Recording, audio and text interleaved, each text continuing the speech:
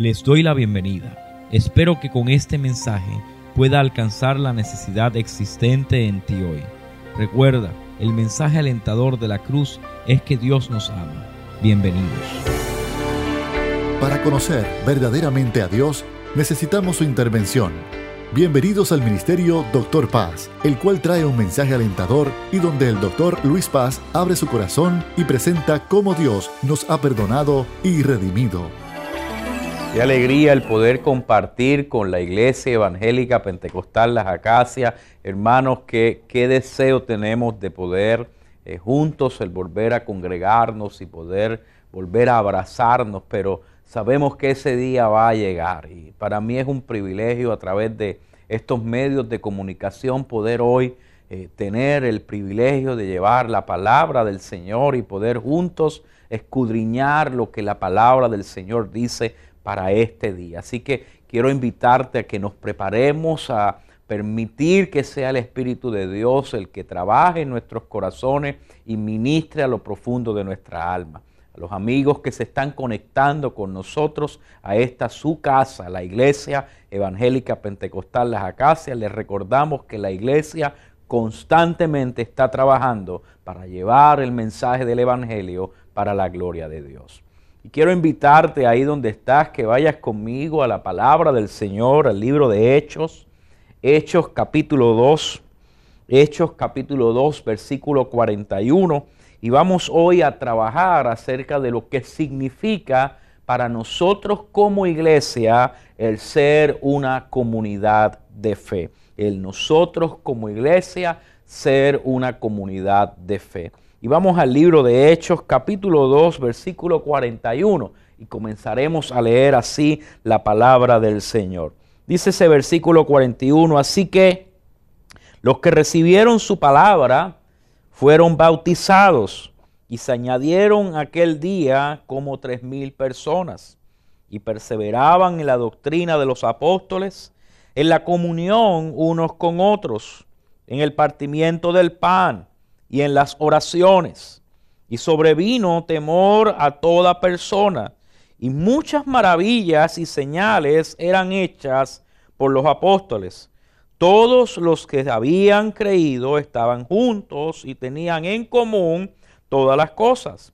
Y vendían sus propiedades y sus bienes y los repartían a todos según la necesidad de cada uno. Y perseverando unánimes cada día en el templo y partiendo el pan en las casas, comían juntos con alegría y sencillez de corazón, alabando a Dios y teniendo favor con todo el pueblo. Y el Señor añadía cada día a la iglesia los que habían de ser salvos. Ciertamente uno lee estos textos y se llena de emoción a la medida que uno puede ver la manera en que la iglesia se fue formando, cómo comienza esta primera iglesia que le hemos denominado la iglesia del primer siglo, porque es en el primer siglo cuando comienza lo que hoy conocemos como la iglesia de Jesucristo. Pero ¿qué es lo que está aconteciendo en estos versículos? Bueno, Cristo ha pasado, ha ascendido al cielo, ha prometido que ha de derramar su Espíritu Santo sobre sus hijos, sobre aquellos que crean en Él. ¿Qué ocurre? Hechos capítulo 2. Se encuentran en el aposento alto y ahí en el aposento alto reunidos más o menos como 120 personas, desciende el Espíritu de Dios sobre ellos, sobre los apóstoles y sobre esos 120. Se levanta Pedro en medio de la congregación, en medio del gran estruendo, y vienen personas de diferentes partes a mirar lo que está pasando. Uno de los textos bíblicos interesantes que ellos hablaban en el idioma de lo que ellos de sus ciudades natales.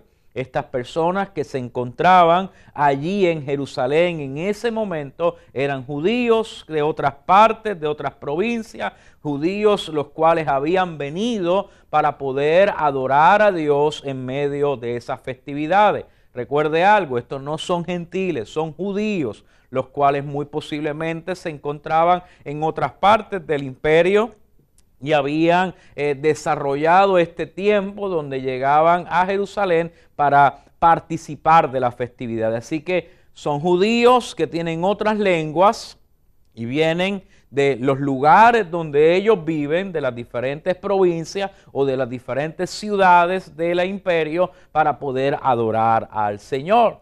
En ese lugar escuchan el mensaje del Evangelio y Pedro les dice a estos hermanos que están allí como la palabra prueba que Cristo Jesús es el Señor.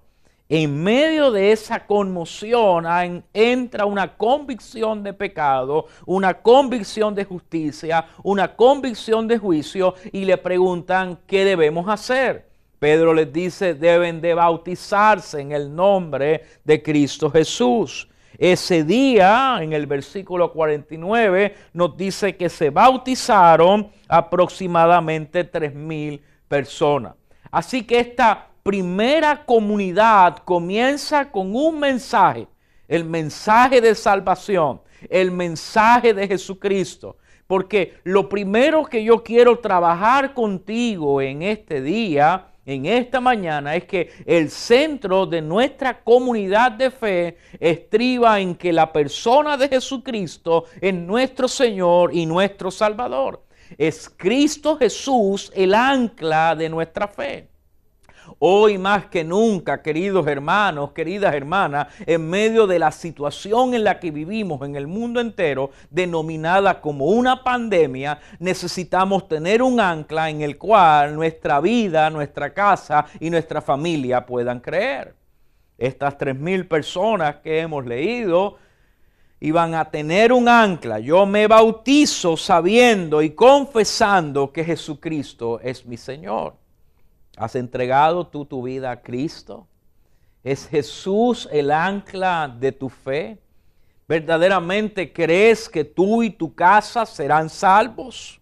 Hoy más que nunca tenemos la necesidad de tener una fe en la cual confiar. Nos hemos dado cuenta de nuestra vulnerabilidad. Nos hemos dado cuenta de la necesidad que tenemos de algo eterno, de algo que no sea temporal, de algo que pueda darme una seguridad de futuro. Interesantemente, estas personas no van cada uno por sus lugares, a sus casas, y se olvidan de lo que ha acontecido. Dice la palabra que estas personas comienzan a tener una comunidad, cosas en común. Comienzan a partir el pan, comienzan a buscar la doctrina de los apóstoles. El versículo 42 nos dice que estos que se bautizaron, estos como 3,000, los cuales vienen a ser la iglesia de Jerusalén, comienzan a perseverar en la doctrina de los apóstoles, en la comunión unos con otros, en el partimiento del pan y en las oraciones. Vamos a repetirlo. Estas personas que acaban de entrar en fe, por favor, ponme de nuevo ese versículo 42. Esas personas que acaban de bautizarse van a perseverar ¿en qué? En la doctrina de los apóstoles, en la comunión unos con otros, en el partimiento del pan, lo acabamos de hacer hace unos momentos, y en las oraciones. Así que me lleva a hacer esta pregunta. ¿Qué se está formando en estas personas? ¿Qué comienza el Espíritu de Dios a trabajar en estos primeros cristianos? ¿Por qué no le permite tener las experiencias a cada uno de ellos por su parte, sino que comienza a congregarlos teniendo cada uno las cosas en común? Los versículos que hemos leído utilizan palabras como unánimes, común todas las cosas, unanimidad, perseverando todos juntos, teniendo todo en común. ¿Qué significa todo esto? Que esto que estamos mirando en estos versículos es lo que se denomina como la primera comunidad de fe cristiana. Hasta el momento la palabra cristiano no se utilizaba, simplemente eran judíos que ahora comienzan a creer que el Mesías, el Cristo, es Jesús. Para la cultura grecorromana en la cual se desarrolla este pensamiento, el cristianismo simplemente era una secta dentro de los mismos judíos, como lo eran los fariseos, o lo eran los saduceos, o lo eran los herodianos. Era otro movimiento judío. No es hasta que se ve en Antioquía donde comienzan a llamarlos los cristianos porque son los seguidores de Cristo. Pero todo comienza en estos versículos post-Pentecostés. Y yo necesito hoy colocarme en esos versículos para trabajar lo que es la realidad de una comunidad de fe. ¿Qué significa el que tú y yo pertenecemos a esa misma realidad en este tiempo? Esa perspectiva que tenía esta comunidad de fe que les permitía poderse unir y tener las cosas en común de tal manera que pudieran vencer los problemas que le presentaba a la sociedad, los problemas que le presentaba a su entorno y aún así poder trazar una comunidad que llegara hasta más de 2000 años. Yo creo que hoy más que nunca necesitamos tener esa ancla, ese lugar donde como comunidad, como entes de fe, como hermanos juntos, podamos perseverar hasta el final. Mire, hoy más que nunca nos sentimos desgastados emocional, física, espiritualmente. El ver hermanos infectados por el COVID-19, el poder saber que hay hermanos y hermanas que pasan hambre, comienza a desgastarnos. Y necesitamos tener un sentido de que no importa que yo esté en Caracas, esté en Puerto Rico, esté en Estados Unidos, esté en Chile, en Colombia, en Europa, no importa en qué lugar del planeta Tierra yo esté, estamos pasando cosas que son comunes, que tenemos en común los unos con los otros, pero hay algo que nos está uniendo. Hay una fe en un Cristo poderoso que nos ha unido como una sola familia en Cristo Jesús. Hace 4 semanas hablábamos sobre el modelo que el apóstol Pablo nos presenta de la iglesia como el cuerpo de Cristo. Hoy vamos a trabajar el modelo como la iglesia, como comunidad de fe. ¿Y qué vemos en estas personas? Bueno, número 1, yo quiero que mires ahí y grabes, escribas y lo pongas en tu corazón. Esta comunidad de fe se le otorga una identidad. Esta comunidad de fe se le otorga una identidad. ¿Quiénes somos? ¿Dónde estamos? ¿Hacia dónde vamos? Cuando nosotros miramos estos textos, lo primero que yo puedo ver es que es una comunidad que ha aprendido que en el momento del bautismo ellos dejan de ser simplemente judíos y ahora se están convirtiendo en hijos del Dios Altísimo. Voy a trabajar con eso para que lo puedas entender. El pueblo judío tenía un Dios que era tan santo, tan grande, que no podíamos mencionar su nombre. No nos podíamos acercar al lugar santísimo. No podía acercarme al templo. Tenía que quedarme de lejos y tenía que mantenerme purificándome constantemente. Ahora, por medio de Cristo, el velo del lugar santísimo se ha quebrado. Ahora yo no tengo que tener temor de ese Dios porque tengo un Cristo que me ha acercado al Padre y tengo acceso ante su presencia. El apóstol Pablo dice: a vosotros sois real sacerdocio, nación santa, pueblo adquirido por él. Por lo tanto, esta gente comienza a tener una transformación en su código de mental para convertirse ahora en la identidad, no como un pueblo judío, sino como un pueblo cristiano. Voy a detenerme para que puedas entender. La mayoría de esta gente son judíos de nacimiento.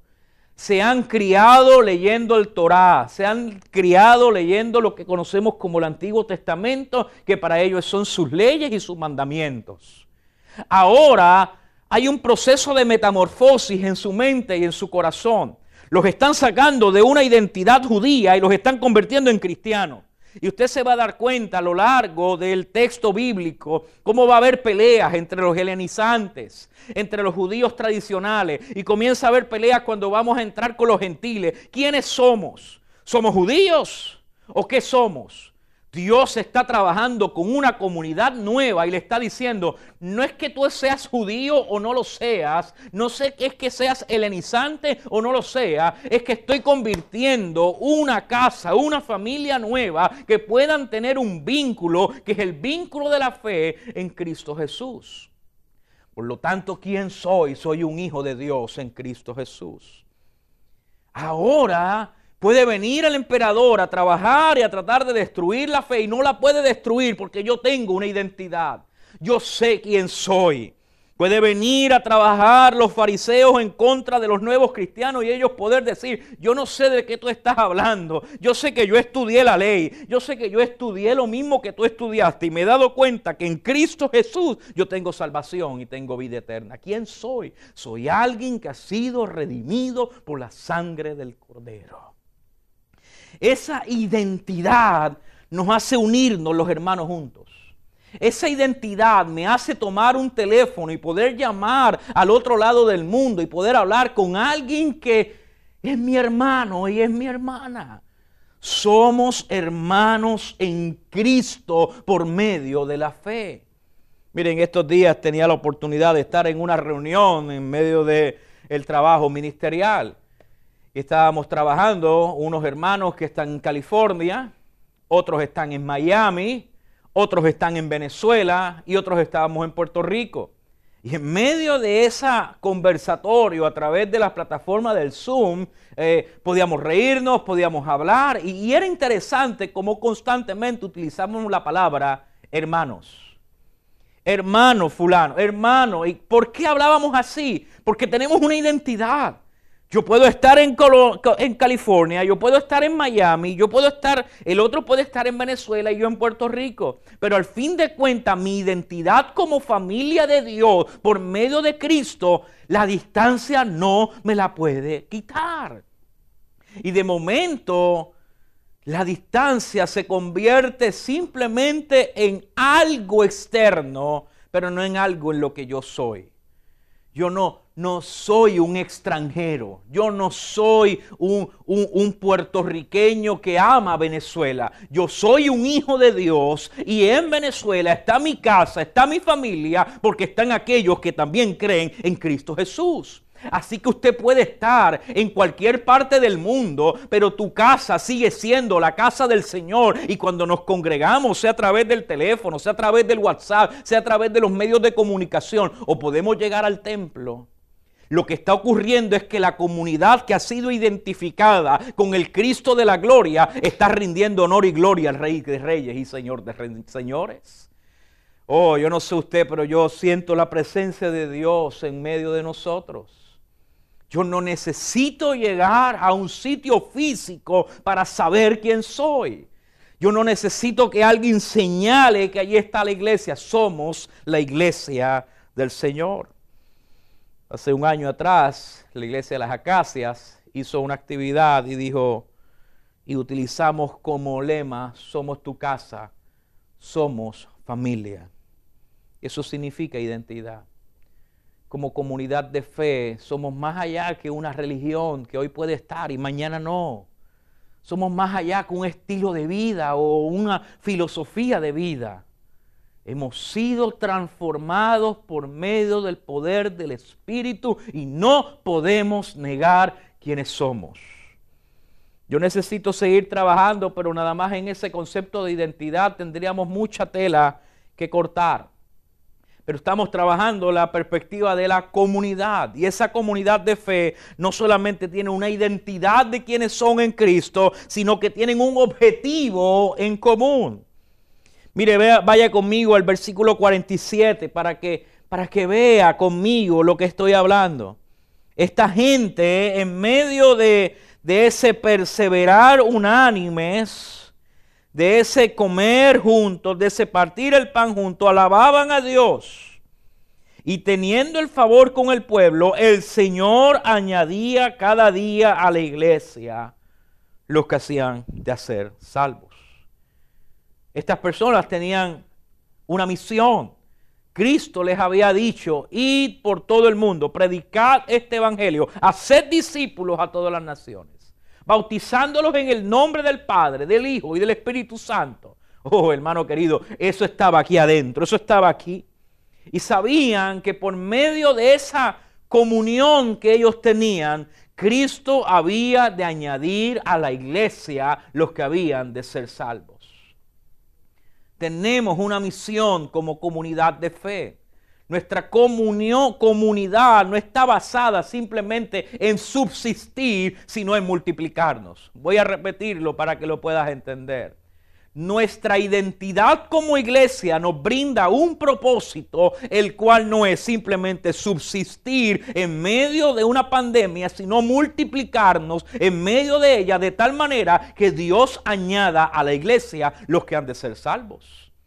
Entonces para mí es una bendición el salir de mi consultorio y venir a un estudio de grabación y poder trabajar la palabra de Dios, porque yo sé que está llegando la palabra a tantas personas ahora mismo, y para mí eso es algo maravilloso.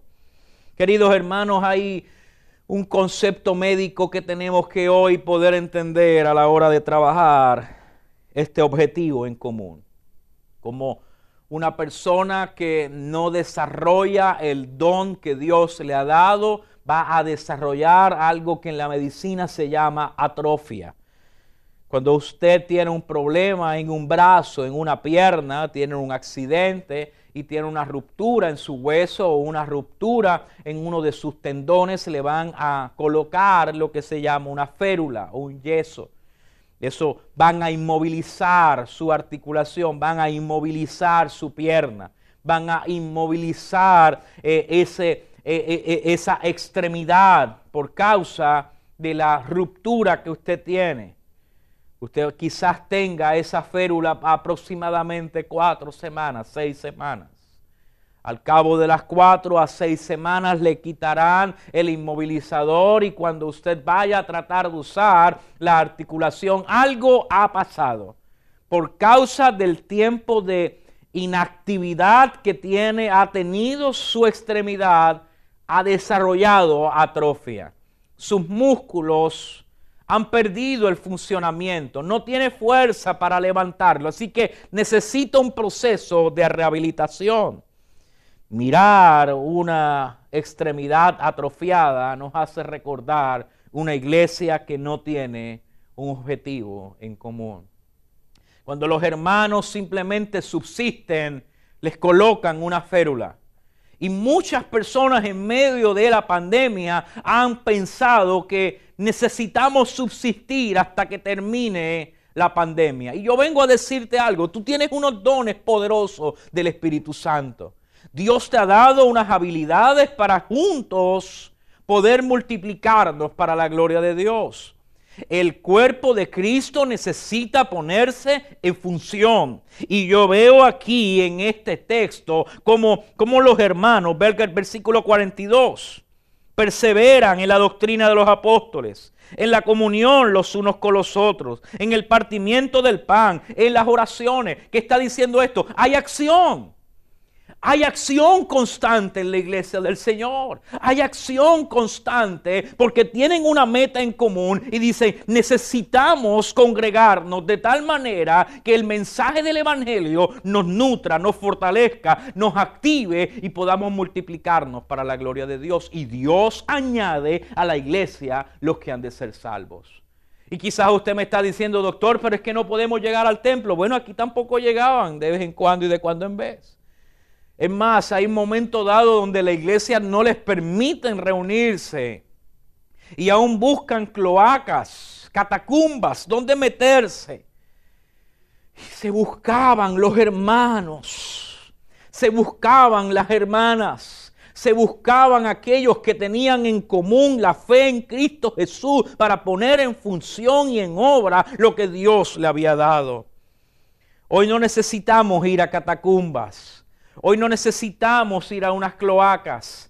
Hoy podemos agarrar un teléfono. Hoy podemos agarrar un celular. Hoy podemos entrar a través del internet. Y aunque no podemos llegar al templo, podemos seguir operando por medio del poder del Espíritu para beneficio del cuerpo, de tal manera que Dios añada a la iglesia a los que han de ser salvos. Testifica a tu familia. Testifica a tu comunidad, testifica a los que están alrededor tuyo y pon en función los dones que Dios te ha dado de tal manera que Dios te use para añadir a la iglesia los que han de ser salvos. ¿Qué tenemos en común? Trabajamos para la gloria de Dios. ¿Qué tenemos en común? Quizás usted tiene los ojos marrón, yo los tengo verdes, pero tenemos en común algo. Nuestro Señor nos ha salvado y nos ha hecho sentir el dolor del pueblo. Necesito seguir avanzando porque el tiempo me traiciona. Esta comunidad de fe tenía un compromiso con el mensaje que habían captado y habían creído. Se comprometieron en amarse los unos a los otros. La palabra perseverancia, upumone, lo hemos hablado anteriormente, viene de la palabra en griego upumune, que significa constancia, que significa perseverancia, que significa no cansarme a pesar de los problemas. Ve al versículo 42 para que ahora puedas entender. Una persona, una comunidad con compromiso es una comunidad que persevera en estudiar la palabra, la doctrina de los apóstoles, que persevera en la comunión, o sea, en la diaconía, en buscarnos los unos a los otros, en el partimiento del pan, en celebrar la muerte y resurrección de Jesucristo, como lo hicimos hace unos minutos. En las oraciones, porque sabemos que el poder de la oración es el que hace que se muevan las montañas. ¿Cuál es nuestro compromiso? Nuestro compromiso no es con un templo, nuestro compromiso no es con una institución. Mi compromiso es que hay hermanos y hermanas que necesitan que yo pueda celebrar con ellos, que pueda atender sus necesidades y que pueda buscarnos de tal manera que yo vea la gloria de Dios derramada en eso. En los pasados días hablaba con una de las hermanas de aquí de las Acacias, que está trabajando con el Ministerio de Células, y me decía cómo se buscaron entre ellas y comenzaron a hacer unas comidas. Hermano, estamos hablando en la pandemia. Y decidieron agarrar, ponerse sus mascarillas y llevarle comida a niños que no tenían que comer. Y venían los niños y podían comer y comer de esas sopas que habían hecho. Cuando ellas me hablaban, lágrimas salían de sus ojos, porque sabían que estaban comprometidas no con el templo, no con la organización, no con la iglesia Las Acacias, estaban comprometidas con algo mucho más grande. Era la fe en Cristo que nos unía como familia. Como yo puedo ver al necesitado y no darle de comer. Como yo puedo saber que mi hermano está enfermo y no agarre un teléfono y pueda orar con mi hermano. Tenemos enfermos con COVID-19 en todo el mundo. Los tenemos en Venezuela, los tenemos en Puerto Rico, los tenemos en Estados Unidos. El distanciamiento social no es igual a distanciamiento físico. Yo puedo no acercarme a esa persona porque puedo contagiarme, pero puedo agarrar el teléfono y orar con esa persona y hacerle sentir que aquí hay una iglesia que le ama. ¿Con qué es nuestro compromiso? ¿Estamos comprometidos con qué? La iglesia está comprometida con la doctrina enseñada en la palabra. Cristo no vino a buscar a aquellos que estaban sanos. Él vino a buscar a aquellos que estaban enfermos. Hoy nuestra sociedad está enferma. Está enferma de virus, está enferma de pecado, está enferma de corrupción, está enferma de muerte. Y la iglesia tiene el mensaje de salvación. Debemos comprometernos como pueblo a anunciar las virtudes de aquel que nos llamó de las tinieblas a su luz admirable. Lo cuarto que yo puedo ver es que en esta comunidad de fe se fomenta una cultura. El versículo 43 nos dice que sobrevino un temor a toda persona y muchas maravillas y señales eran hechas por los apóstoles. Y todos los que habían creído estaban unánimes y tenían en común todas las cosas. Y vendían sus propiedades y bienes y los repartían a todos según la necesidad que cada uno tenía. Usted ve cómo la cultura comenzó a cambiar. Escuchaba una paciente que me decía, mi esposo me dice que lo tengo que aceptar así, porque él nació así y siempre va a ser así y nunca va a cambiar. 46 años, me dice ella, y ya yo no soporto seguir viviendo con este hombre. ¿Qué es lo que estaba aconteciendo? Se cansó de una cultura de abuso. Se cansó de una cultura donde constantemente había un hombre que denigraba el valor de la mujer. ¿Qué necesitaba este hombre? Necesitaba un cambio de mentalidad, necesitaba cambiar un comportamiento, necesitaba cambiar su cultura dentro de la iglesia. Oh, queridos hermanos, escúcheme bien, yo he cambiado mucho mi cultura, porque cada vez que voy a Venezuela, allá no hay arroz y habichuela, como decimos en Puerto Rico. Allá hay arepas. Oh, hermano querido, allá hay cachapas. Qué difícil volver a la isla y ahora no hay arepas ni cachapas acá en Puerto Rico. Entonces, el cambio de cultura te cambia la manera de hablar, la manera de comer, la manera de comportarte, la manera de vestir. Estas personas tenían tanto en común que ya no parecían judíos ni gentiles, eran algo nuevo. ¿Qué eran? Eran gente de Cristo. Que yo vengo hoy a decirte con esto. Nuestra manera de comportarnos, de vivirnos, va en contra de la cultura posmoderna en la que estamos sumergidos. Tú y yo tenemos un vocabulario distinto. Tú y yo tenemos una mentalidad distinta. Tú y yo tenemos una perspectiva distinta. Doctor, por favor, dígame qué quiere decir con eso. La cultura que tú y yo tenemos nos dice que el COVID-19 no es el final. La cultura que tú y yo tenemos nos dice que en medio de los malos tiempos podemos levantar nuestra vista al cielo y saber que nuestra redención está cerca. Saber que el Cristo de la gloria, de la misma manera que ellos lo vieron ascender al cielo, un día volverá también por nosotros. Por eso alababan a Dios. Por eso el pueblo tenía favor con ellos. No entendían quiénes ellos eran, pero sabían que su cultura era distinta. Quinto, la interacción que tenían entre ellos les distinguía.